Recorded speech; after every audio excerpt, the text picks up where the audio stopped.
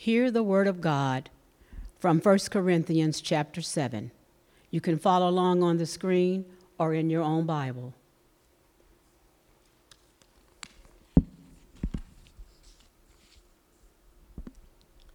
Now regarding the question you asked in your letter.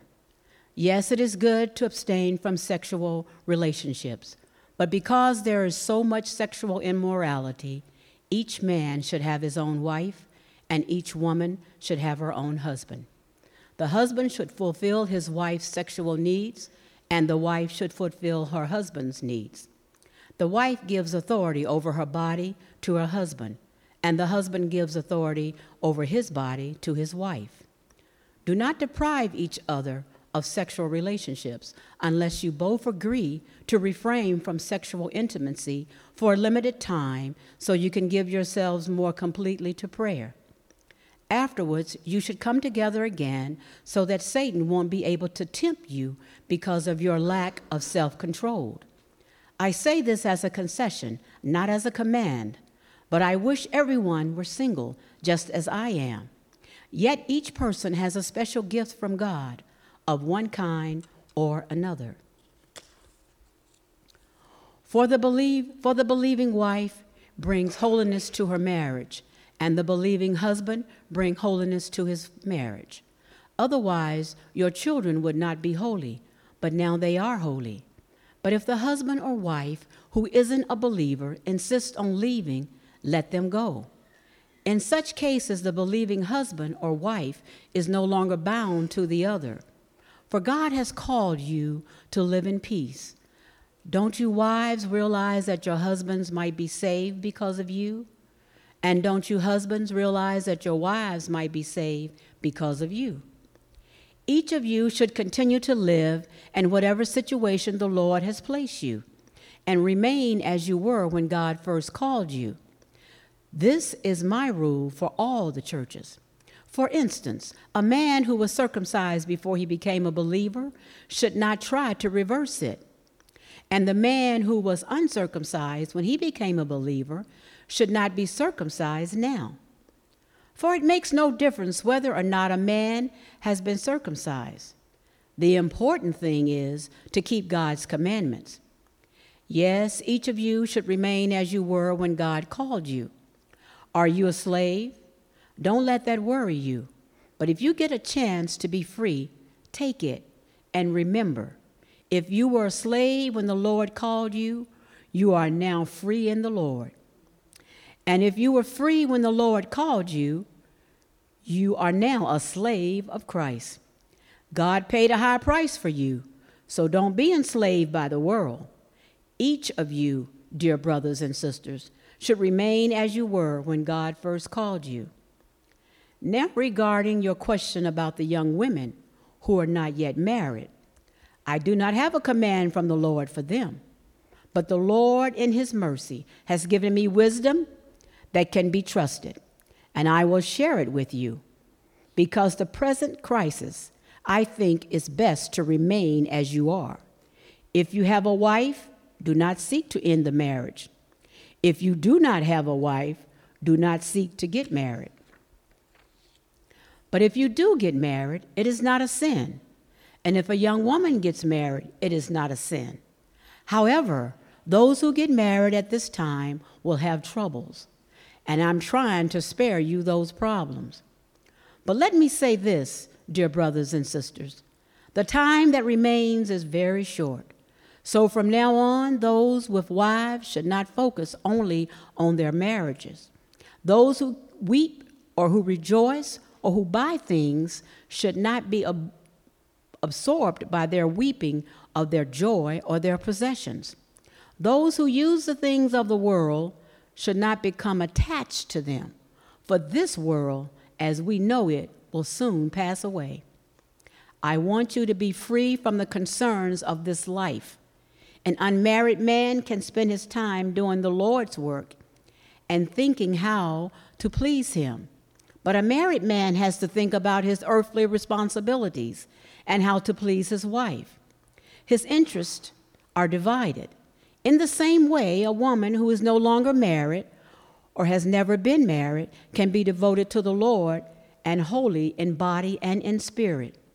But a married woman has to think about her earthly responsibilities and how to please her husband. I'm saying this for your benefit, not to place restrictions on you. I want you to do whatever will help you serve the Lord best, with as few distractions as possible. But if a man thinks that he's treating his fiancée improperly and will inevitably give in to his passion, let him marry her as he wishes.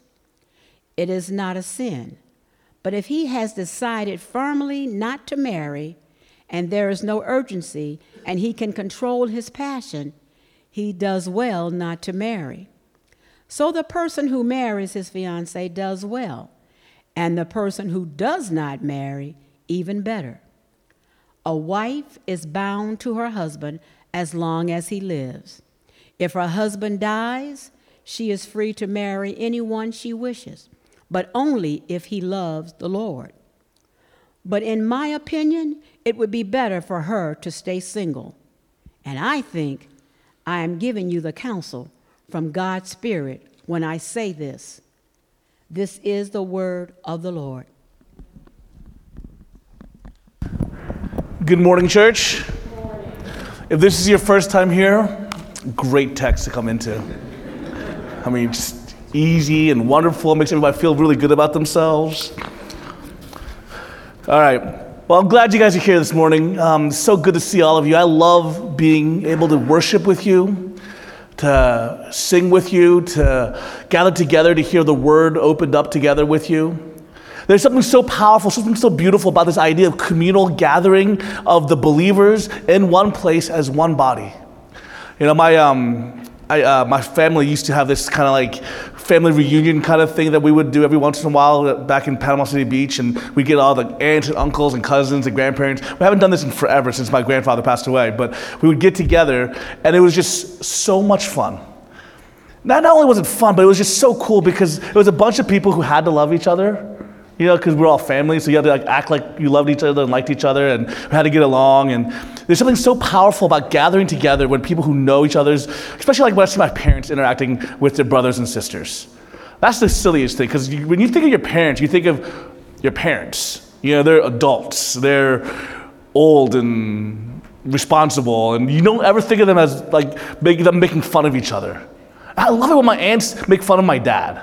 That's just hilarious to me, because my dad's like super serious and kind of stoic, never shows emotion kind of guy. And then my sisters, my aunts who are older than him, just kind of like, oh, do you remember when you did this? Remember when you did that? And my dad's like, stop it. I love that. And that's one of those feels that I think is, as we gather together in worship, this is not just a time to come together and let's choose a place to hear some decent music and hopefully hear a decent speaker. This is a time for people who've chosen to walk through life together and know each other's faults, gather together as family, and say together as our combined body together, we're going to do this thing called life, because we're called to do it together. We know each other's faults. We can make fun of each other. We can also acknowledge that we're all sinners. We can be diverse. Oh, I love that, right? I love looking around our church building right here and seeing people from every walk of life and from different nations, from different cultures, and knowing that we can gather together and we can all be called family.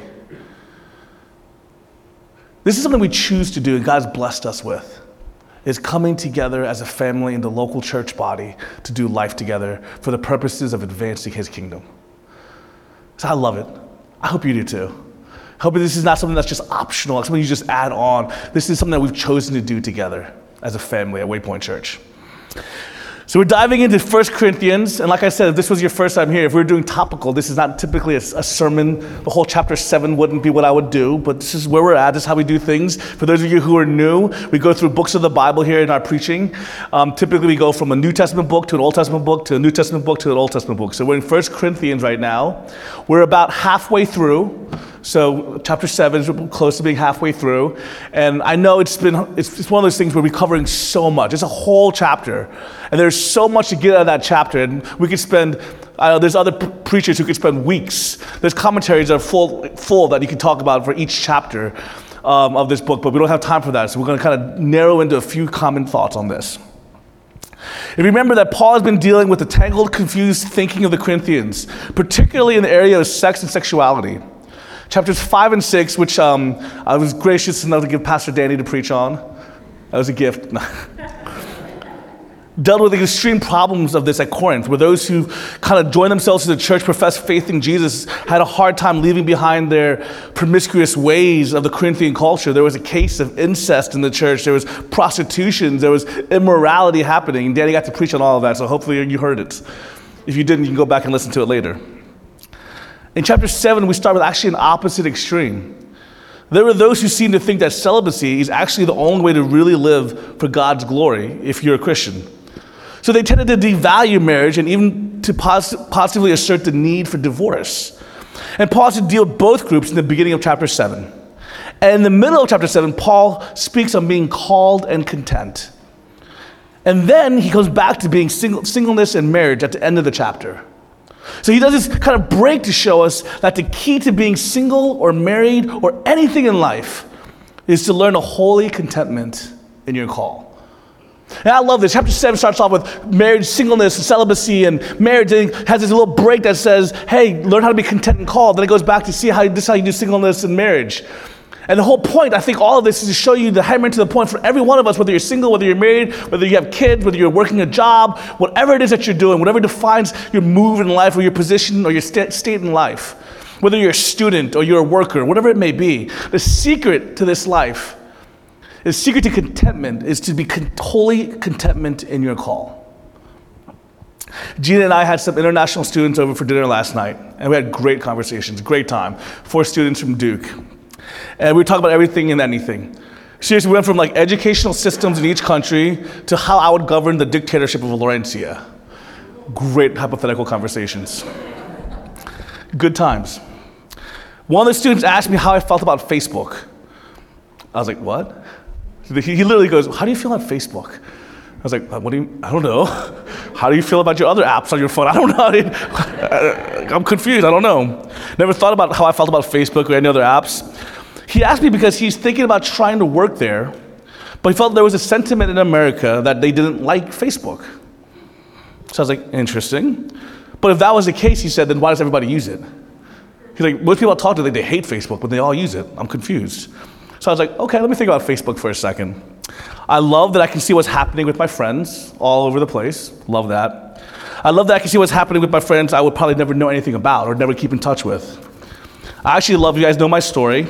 I love that it was a tool that led me to discover that Gina and I were in the same town at the same time, at the same place. Oh wait, the same town at the same time.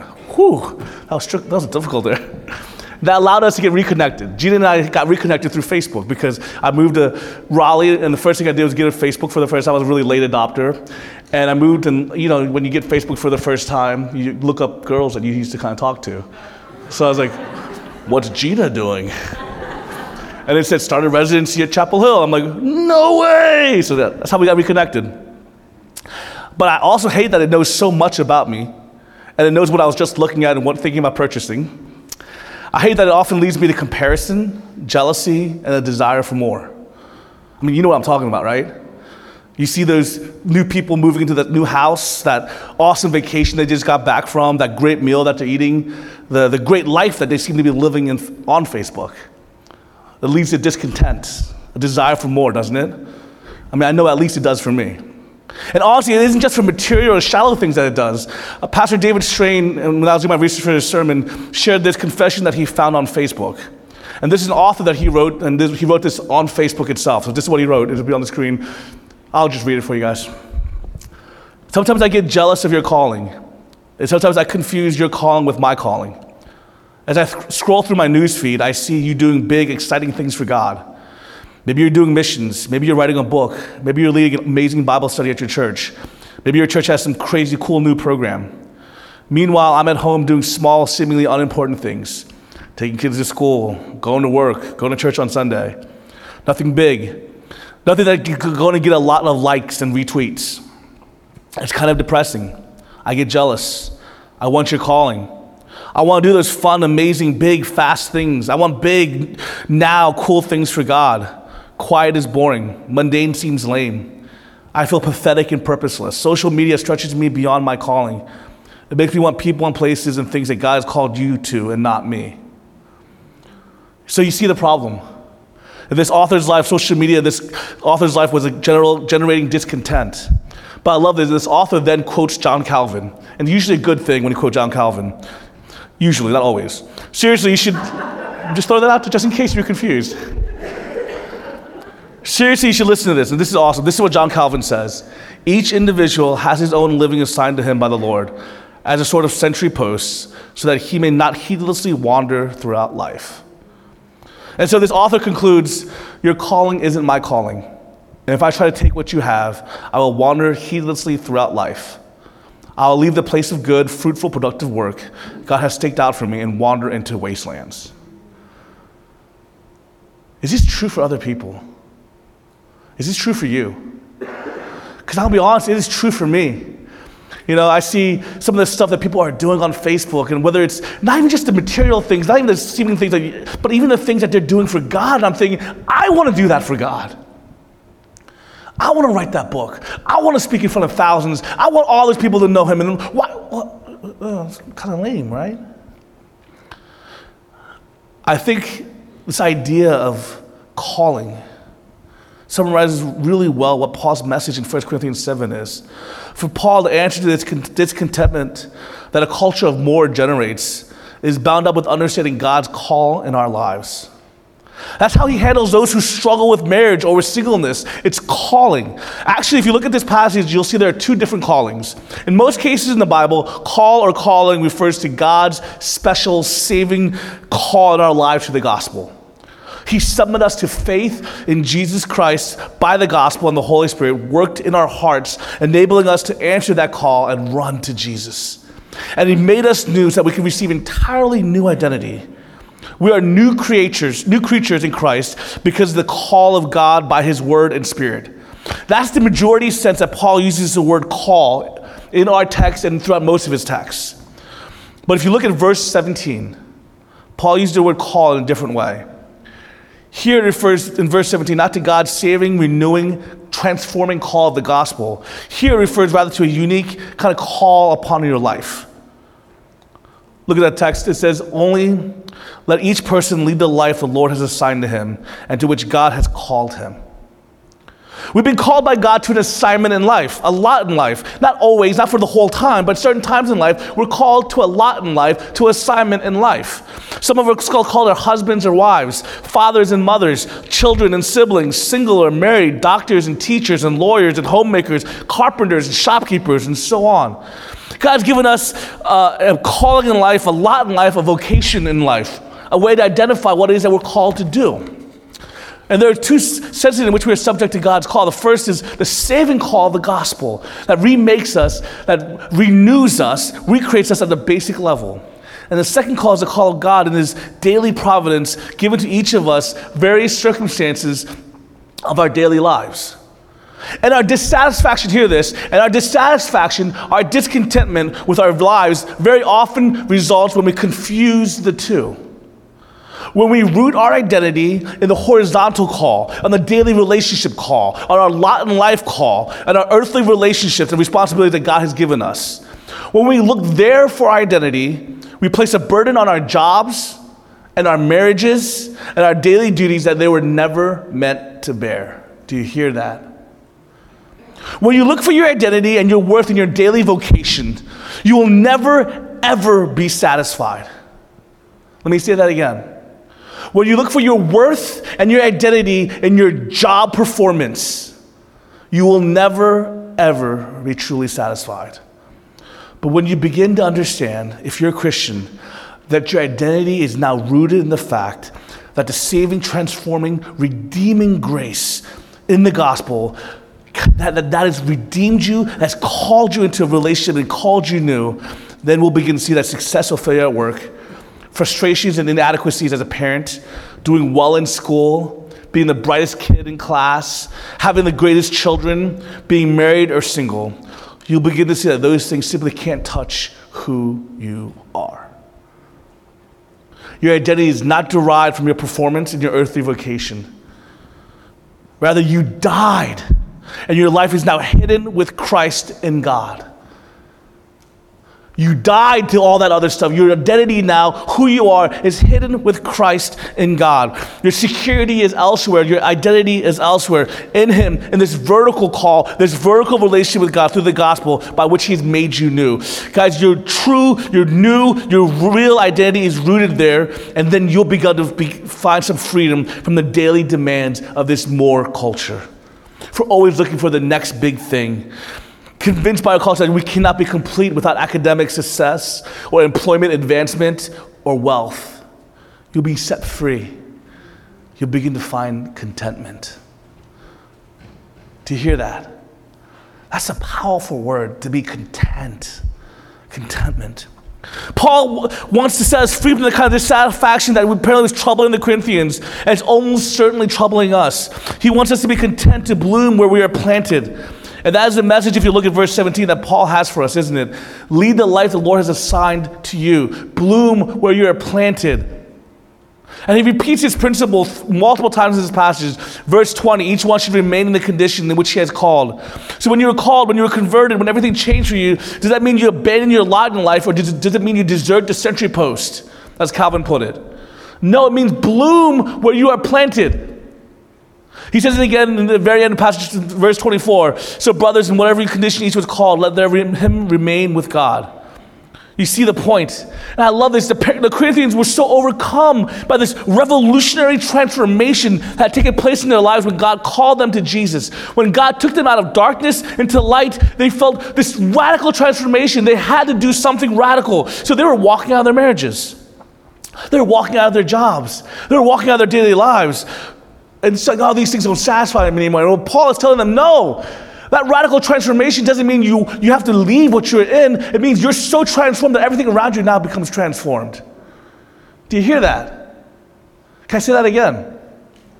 It doesn't mean when you become saved, when you come to know this radical darkness into light, it doesn't mean then that, oh, everything else is bad, everything around you, you need to get rid of everything. No, what it means is that now you see everything clearly. You now see everything for what it is.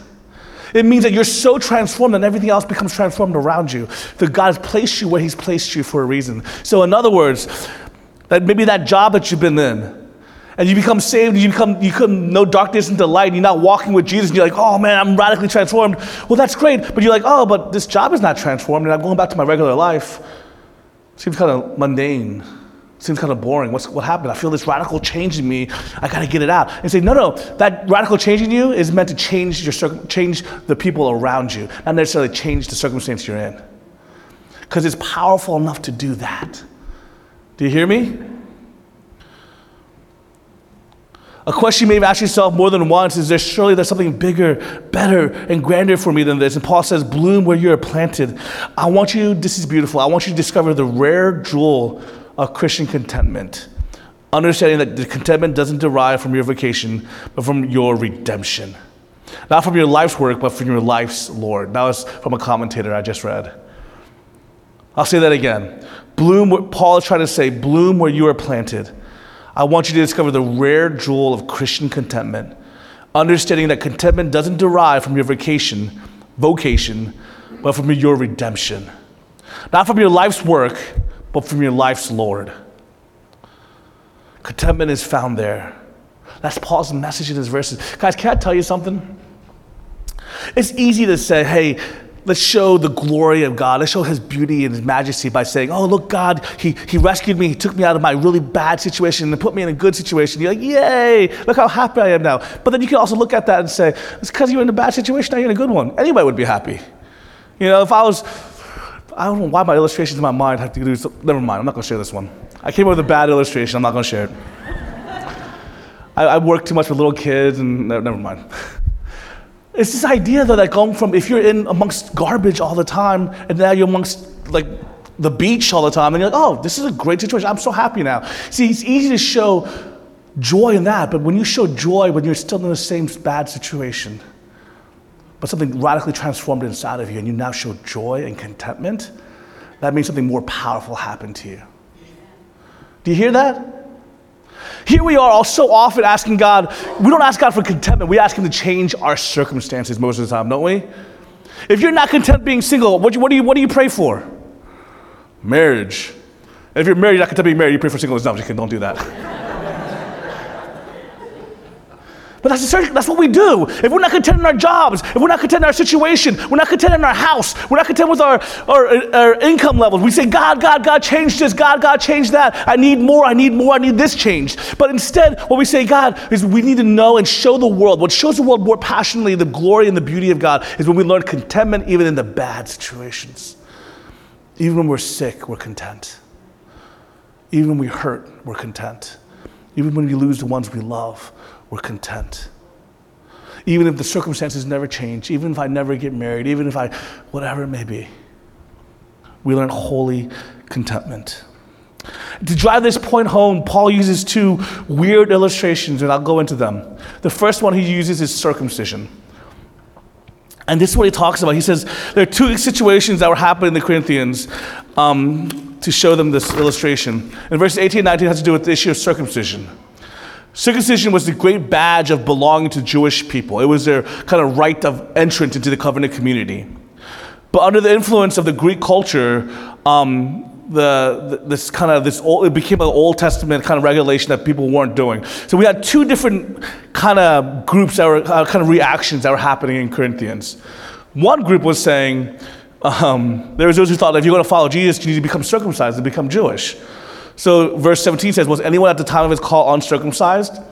Let him not seek circumcision. In other words, be content as you are. Because the gospel is not about superficial externals. Rather, verse 19, neither circumcision is anything, nor uncircumcision, but keeping the commandments of God. That's what matters. In Galatians 6:15, Paul says something very similar. He says, for neither circumcision counts for anything, nor uncircumcision, but a new creation. You see, what Paul's trying to say to us is that now that God's broken it in upon you in a supernatural work of his grace and calling upon your life, you have a new identity. And what really matters is you just living out contentment for him. You're living out your obedience to him, living out to honor him, of this vertical relationship, not this preoccupation of what do you do with your body and do we need to be circumcised to be a part of the covenant community. If you've been called by God into a new life through the gospel, it really counts as living out the new life and the new identity that God has given you. It's like this. If my wife bought one of those backpacks that has his initials. What are those called? Monograms, thank you. I think that's a really southern thing, is that right? Monograms, yeah. It has this J, Y, Y thing, and I don't know. And it's one of those things okay, that's his badge of belonging to my family. He carries his backpack around and I'm a you. Which, with a last name like you, it's hard to be I'm a you, really no. It's not one of those powerful last names, but I'm still gonna go with it, okay? And he walks around I'm a you, which just sounds weird anyway. But that's his badge of belonging to the family. He got to, but you know what I would much rather him do? Is to live out our values as a family. Live out our mission. Live out who we stand for and what we stand for. Guys, what these people were trying to do is they're saying, okay, we feel this radical change to come upon us. We know we've been transformed by the grace of God. For some strange reason, God has changed my heart, brought me out of darkness into light. So what do? I got to do something. Let me go get circumcised to join the covenant community. And what Paul is saying is, no, you don't need to do that. Live like it.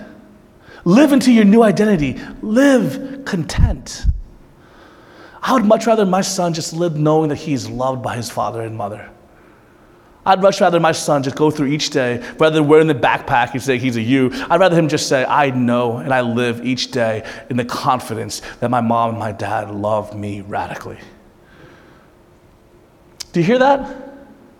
Paul is saying circumcision is not what it's about. Learn to be content. It's not these externals that we place upon ourselves. It's learn to be content in the new identity. Do you get that? This is who you are. It's incredible. It's better than any other circumstance can happen. And there's a second case study that Paul is applying this to. If you look at 21 through 23, you'll see it. He tackles the issue of slavery. Actually, he doesn't really tackle the issues. He just uses it as an illustration.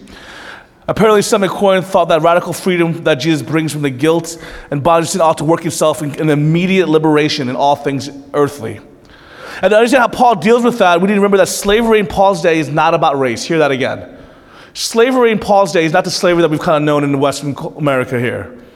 It's not about race. We often get sidetracked and confused when we read about slavery in the Bible because we tend to go back to the institution of slavery that was a problem here in America. The product of race-based prejudice where an entire people were stolen from their homeland and forced into demeaning servitude and viewed as property. That's not what slavery that Paul is talking about here. As a matter of fact, in other often translations, they call it bondservant instead. Certainly, some slaves at the time had difficult lives and circumstances, but others were skilled professionals, educators, businesswomen, and men. They were salaried and could eventually buy themselves into freedom or could be set free by others. You could be made a slave as a punishment for a criminal act, although many people sold themselves into slavery in order to deal with a particular financial situation or unpayable debt. So it's not at all the type of slavery that is known, that we often think about in America. So when Paul deals with slavery here, he only deals with it briefly in a few verses. He's immensely cautious and immensely realistic about it. He has nothing positive at all to say about slavery. And in verse 21, notice he even encourages slaves to take freedom at every opportunity. He's not endorsing slavery, but he doesn't want anyone to think that the radical spiritual liberation that the gospel has brought into their lives must also mean, therefore, that every slave should rise up and revolt in this circumstance against their masters. That would have spelled disaster for the early church. It would have been a misunderstanding of the implications of the gospel. The call of God in Christ does not result necessarily in social revolution, but in personal transformation. And in verse 22, when the gospel gives you a new identity, brings you spiritual freedom, your outward slavery becomes less ultimate. He who was called in the Lord as a bondservant is a freed man of the Lord. And likewise, for those in the Corinthian church who were masters or free, their social status was also less ultimate, less important, less significant. Verse 22, likewise, he who was free when called is a bondservant of Christ. You see, what matters most, Paul is saying, isn't your social standing, your bondservant, your slavery, or your freedom, but being rightly related to God in Christ. That's what matters most, finding your identity there. And I love this idea here. He's saying, hey, those of you guys are servants, you guys are slaves right now. Hey, you're totally free in Christ. And those of you guys who are masters, those of you guys who have slaves or are servants, you guys are totally bound up as a slave to Christ. Isn't that weird? Is anybody else kind of like, I love that, sounds poetic, but what does that really mean? Right? Like, that's the way I think of it. I'm like, oh, that sounds so good. I like that. But I mean, basically what it's saying, guys, you guys need to understand this, is that he's saying that all the social constructs that we've kind of placed upon ourselves, that gives us identity, that gives us our worth, our contentment, whether we're slaves, we're discontent, whether we're masters, we're content. No, they're saying, let's shatter all of that and quit finding your contentment in those things. Because, hey, you're a master, you think you're great, you're a slave. Oh, hey, you're a slave, you're free. Do you hear that? What matters most, Paul says, that you were bought at a price, that Christ gave himself to make you his, that those of you that are living in bondage, there's spiritual freedom in you, that Jesus purchased you, and those of you think who are free to live however you please, when you come to Christ with a slavery to his mastery, that's a definition of true freedom. You were bought at a price, you are his now. His rule defines and directs your life from now on. You are his, you belong to him. So when you find yourself wishing you had someone else's calling, and we've all done that, wishing you were married when you're single, wishing that you had that other job, wishing that you were free when you feel so enslaved. When you can't stand being single, when your restless sense of not knowing who you really are undermines your ability to settle down, when you find it hard to bloom where you're planted, it might be because you're confusing the two callings upon your life. You've been looking for true significance in the call of God to an earthly vocation, an earthly circumstance, an earthly time, an earthly state, when you should have been looking at the significance that you have in the call of God in the gospel that gives you new identity in union with Jesus Christ. Paul says, this is what Paul's saying, this is a prayer from St. Augustine that says this: "Thou hast made us for thyself, and our hearts are restless, Lord, till they find their rest in thee."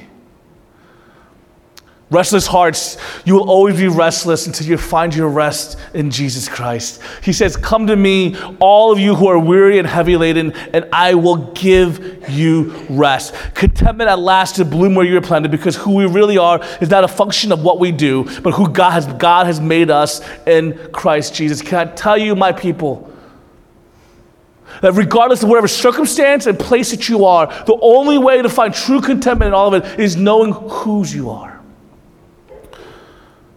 Can I tell you, my people, that circumstances can always change. Well, one moment you could be at the top of the mountain, and the next moment you could be at the very bottom. There are testimonies in here, isn't there, but those who've been to both, right?